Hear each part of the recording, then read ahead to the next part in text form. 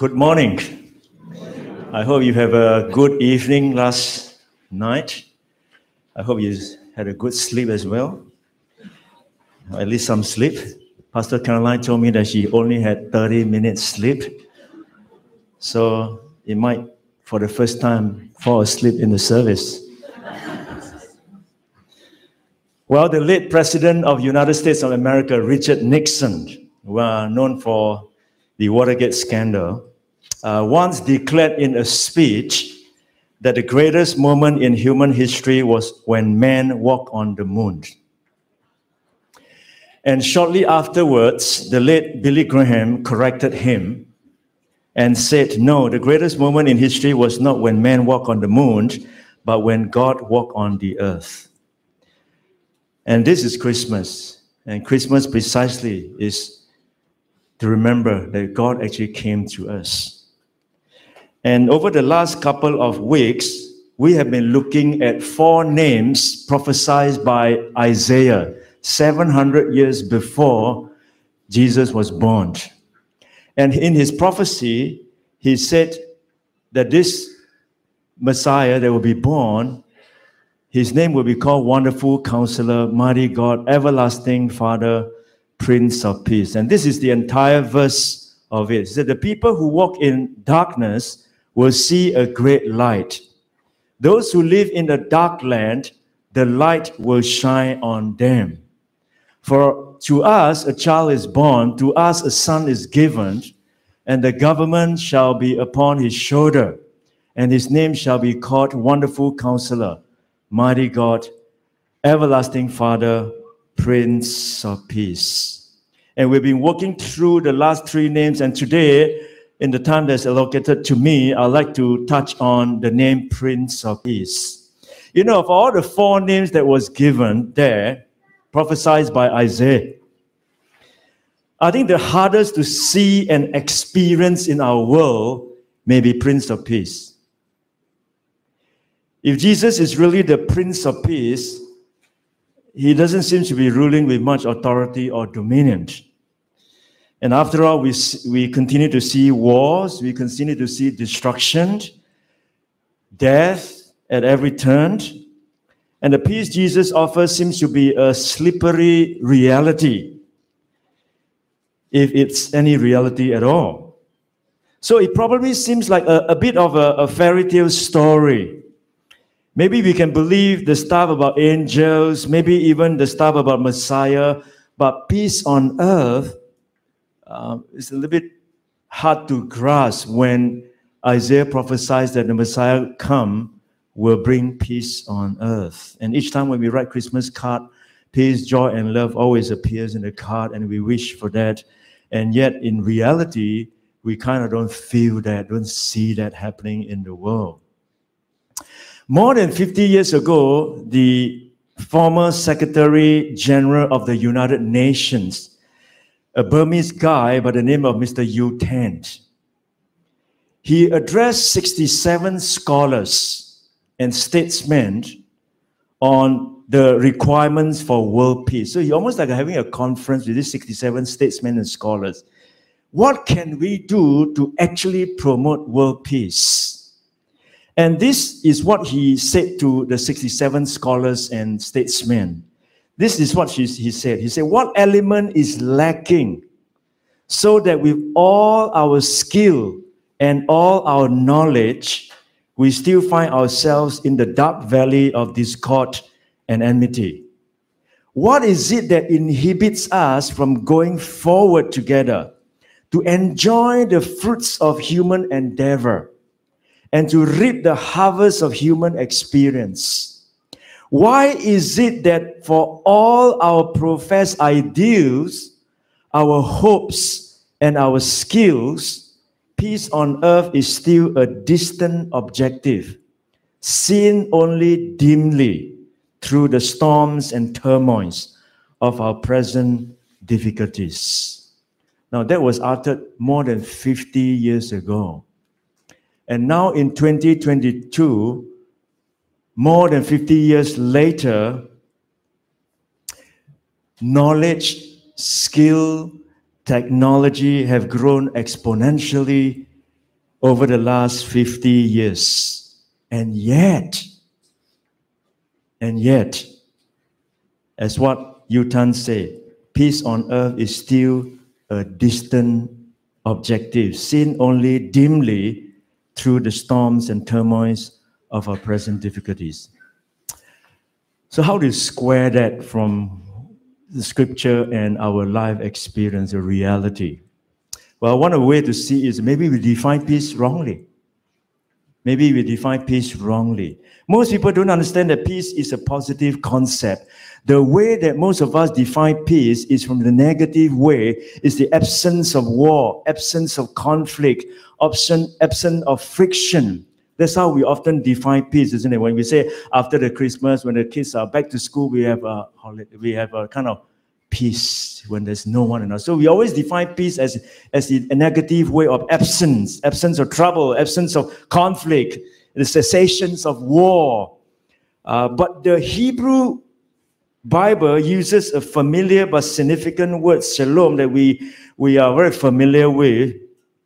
It means peace, but the connotation is always positive. In the Bible, peace is a positive force. It signifies the presence of all that is good and wonderful. It bears the idea of wholeness and overall well-being of a person. So when you say to someone, shalom, or peace unto you, or the Muslim like to say, assalamu alaikum, peace be upon you, it means I hope you have all the highest good coming your way. That is the meaning of peace. I hope you have all the highest good coming your way. So when two Jews meet together or apart from each other, they will say shalom, peace. But they mean more than may you have no battles. He was wishing another more than the absence of trouble, but all that made for a complete whole life. It is a desire for all of the goodness that God can give, a total well-being for mind and heart and body. And so therefore God's peace is not narrowly defined. It is much more than the absence of strife. It encompasses all of the goodwill and the good things of that person. So in that sense, biblical peace is unrelated to circumstances. It is a goodness of life that is not touched by what happens on the outside. You may be in the midst of great trials and you can still experience biblical peace. So when Isaiah prophesied that Jesus is going to be the Prince of Peace, I want to, in my little time with you, give you very quickly four things, four kinds of peace that Jesus is going to bring to us. So Jesus will be called Wonderful Counselor. Jesus will be called Mighty God. Jesus is Everlasting Father. Jesus is Prince of Peace. So the first one is upward peace. Jesus comes, when Isaiah prophesies that this Messiah will come, he's going to bring peace. He's coming to bring upward peace. That is, he's going to make peace, help us to make peace with God. Dietrich Bonhoeffer, the German theologian and martyr, he said this. He said, the coming of God is truly not only glad tidings, but first of all, frightening news for everyone who has a conscience. If your moral virtues is still intact, what are you going to do with those things that you've done wrong and you know is wrong, that is constantly niggling you? How are you going to deal with those things? Kill your conscience? But there's a better way.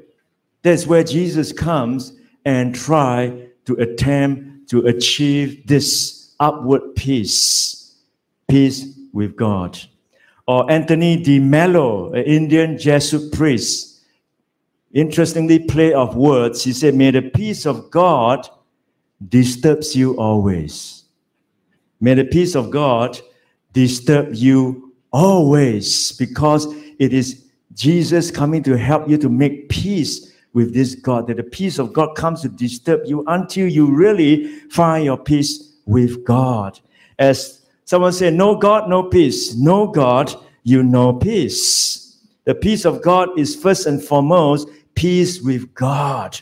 Because there are a lot of things in our heart and our mind that only by making peace with God, that the other things will flow out of that. Romans 5, verse 1 say, therefore, since we have been justified through faith, we have peace with God through our Lord Jesus Christ. So Jesus came to help us to secure making peace with God. And we are being justified through faith, not by works, that Jesus Christ did on the cross to make it possible for us to come to God, because God is completely holy and he cannot stand any sin. And therefore we cannot approach God, but only through the sinless Christ that died on the cross for us. And therefore Colossians 1 says, for God was pleased to have all his fullness dwell in Jesus, and through him to reconcile to him all things, whether things on earth or things in heaven, by making peace through his blood shed on the cross. Once you were alienated from God and were enemies in your minds because of your evil behavior, but now he has reconciled you by Christ's physical body through death to present you holy in his sight, without blemish and free from accusations. So the first peace that Jesus came to bring to us is to help us this upward peace, to make peace with God. Martin Luther said, good news from heaven the angels bring. Glad tidings to the earth they sing. To us this day a child is given, to crown us with the joy of heaven. Secondly, when Jesus was called Prince of Peace, he not only came to bring us upward peace, but he came to bring us inward peace. Inward peace. Once that is settled, when you make peace with God, then you can experience the peace of God. Inward peace. That so many of us are struggling to grapple with it, isn't it? We desperately need that inward peace, but it begins when we make peace with God. Jesus says, peace I leave with you, my peace I give you. I do not give to you as the world gives. So do not let your hearts be troubled, and do not be afraid. Peace I leave with you. You know when Jesus spoke this statement? You know when he made this statement? The day before he died. The day before he died. He said, peace I leave. A tremendous amount of peace that Jesus had, and therefore he's able to say, peace I leave with you. My peace I give to you. I do not give to you as the world gives. Do not let your hearts be troubled, and do not be afraid. Our hearts are troubled. Our mind often play tricks on us, and many of us stay up awake at night, couldn't sleep, because something troubles us, worries. And Jesus is saying, no, when you make peace with God, I'm going to give you peace of God, the inward peace. You know, the word peace, shalom, in Hebrew can also literally means to tie up loose ends together into the whole. To tie up loose end together with the whole. To bring peace is to bring about a weaving together of life's frail edges, molding them back in as part of the whole. It's like weaving. So Jesus is a grand weaver. When you make peace with God, you enjoy peace. You're going to weave everything, whatever happened to you, you're going to weave everything together into the grand picture. And so when Isaiah claimed that Jesus would be the Prince of Peace, he was claiming that Jesus would be the grand weaver. He promised that the Messiah would rule over our lives, not in a way that prevents all harm or evil from taking place, but in a way that takes the fragmented pieces and divinely places them as part of the mosaic of our lives. And therefore, we need a Prince of Peace not to prevent all of life's storms, but to bind together all of life's loose ends. So whatever happened, he used it to mold it into his greater end. As Apostle Paul says, isn't it?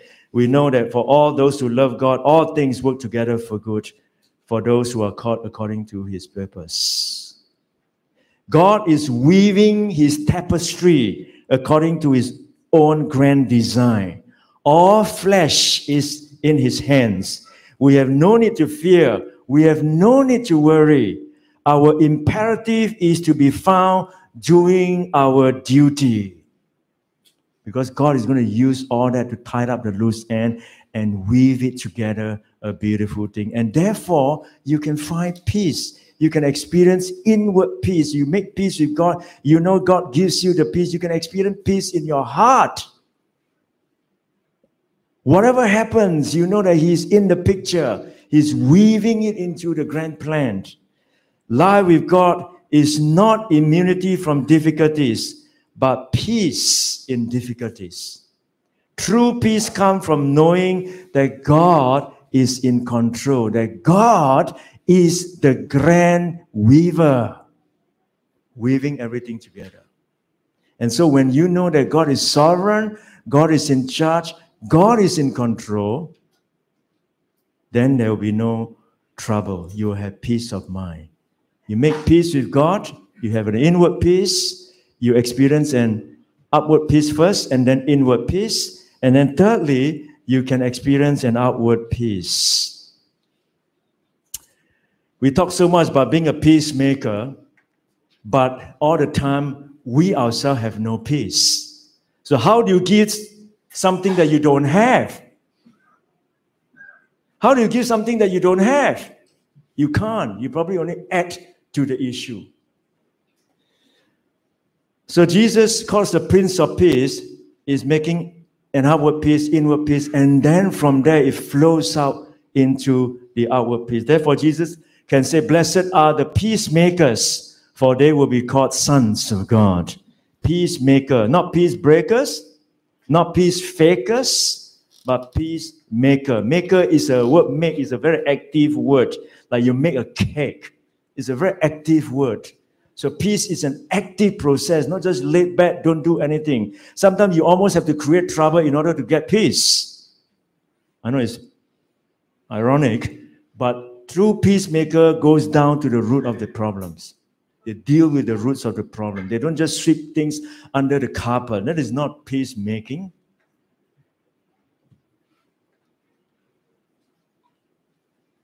Anthony de Mello said, if it is peace you want,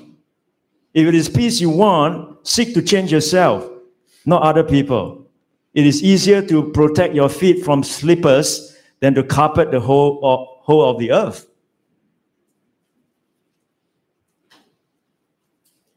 So outward peace comes about when we experience the inward peace, and then we can begin to give peace and make peace, be a reconciler, forgive, get rid of your bitterness, resentment, forgive. You can find peace when you begin to do this. Peace is our gift to one another. Peace is our gift to one another this Christmas. Give the best gift. Give the gift of peace. Peace cannot be kept by force. It can only be achieved by understanding. Forgiveness liberates the soul. It removes fear. That is why it is such a powerful weapon.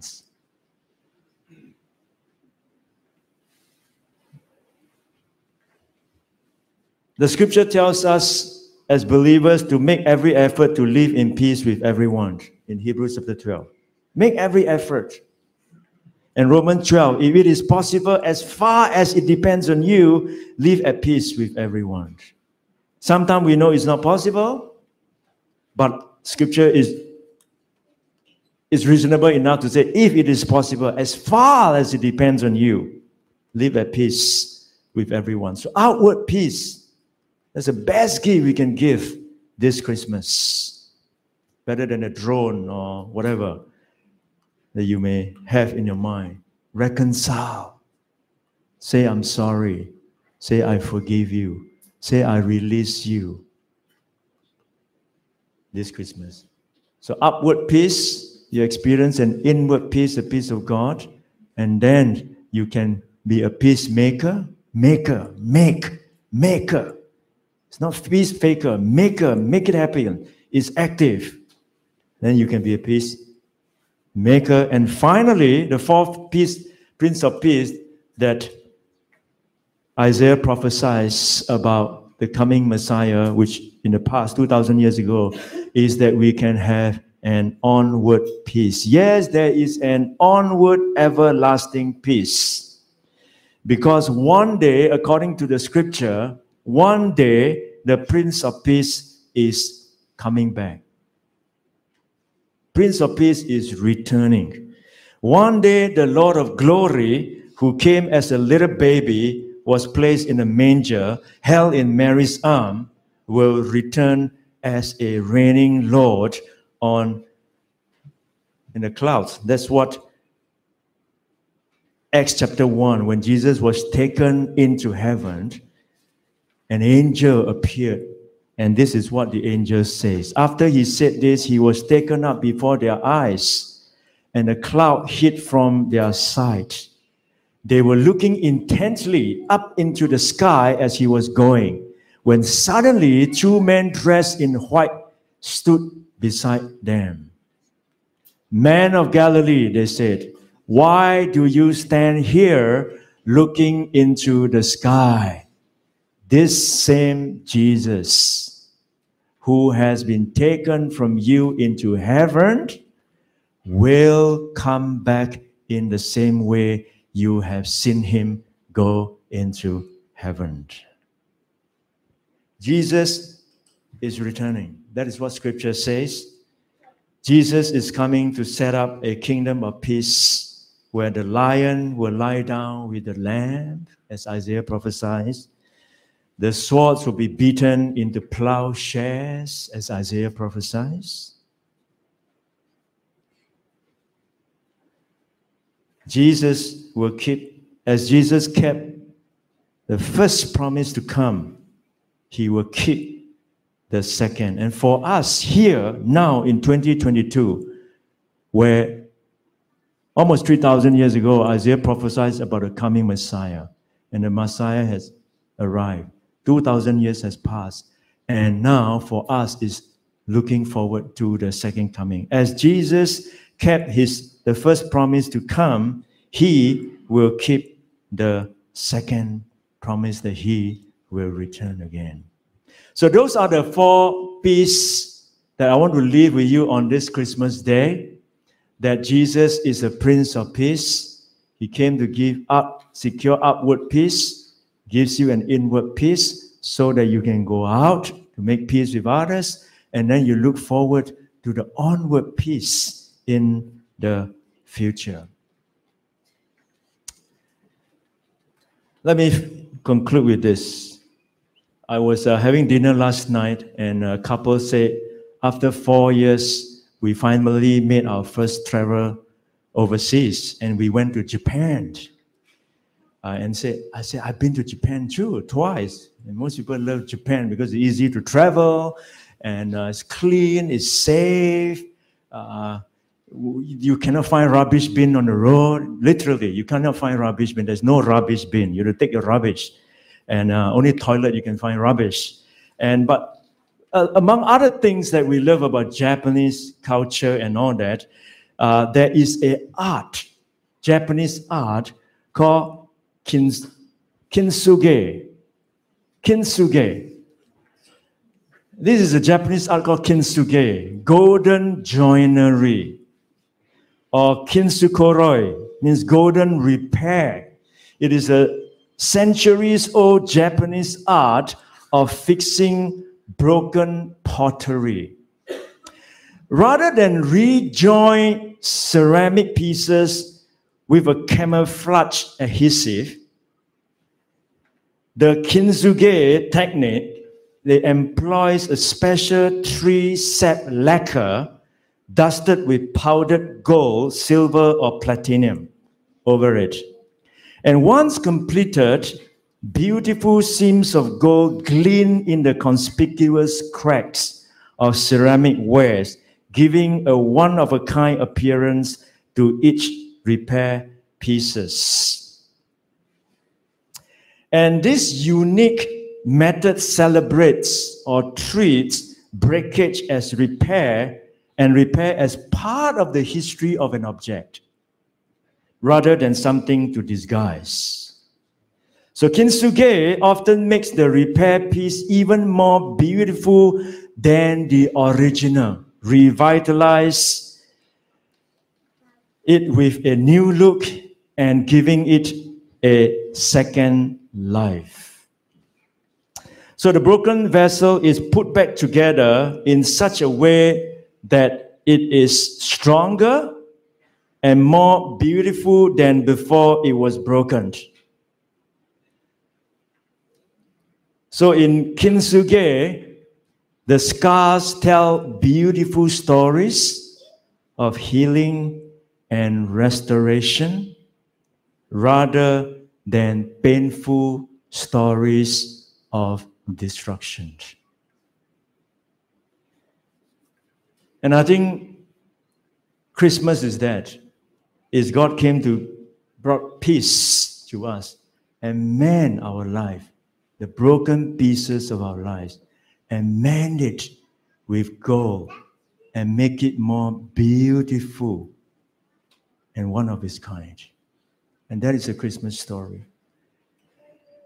Before I close and invite the singers and Sarah to come forward, if you are new here, there is a gift for you. If you are new, as in you have not heard of Jesus, you have here just a visitor, not a regular churchgoer. We have a package for you that you might want to take along, and hopefully this Christmas season can help you discover a little bit more about the true meaning of Christmas, of Jesus coming to us, God coming to us in the form of a person to bring us upward peace, inward peace, that you can be a peacemaker and experience a continued onward peace.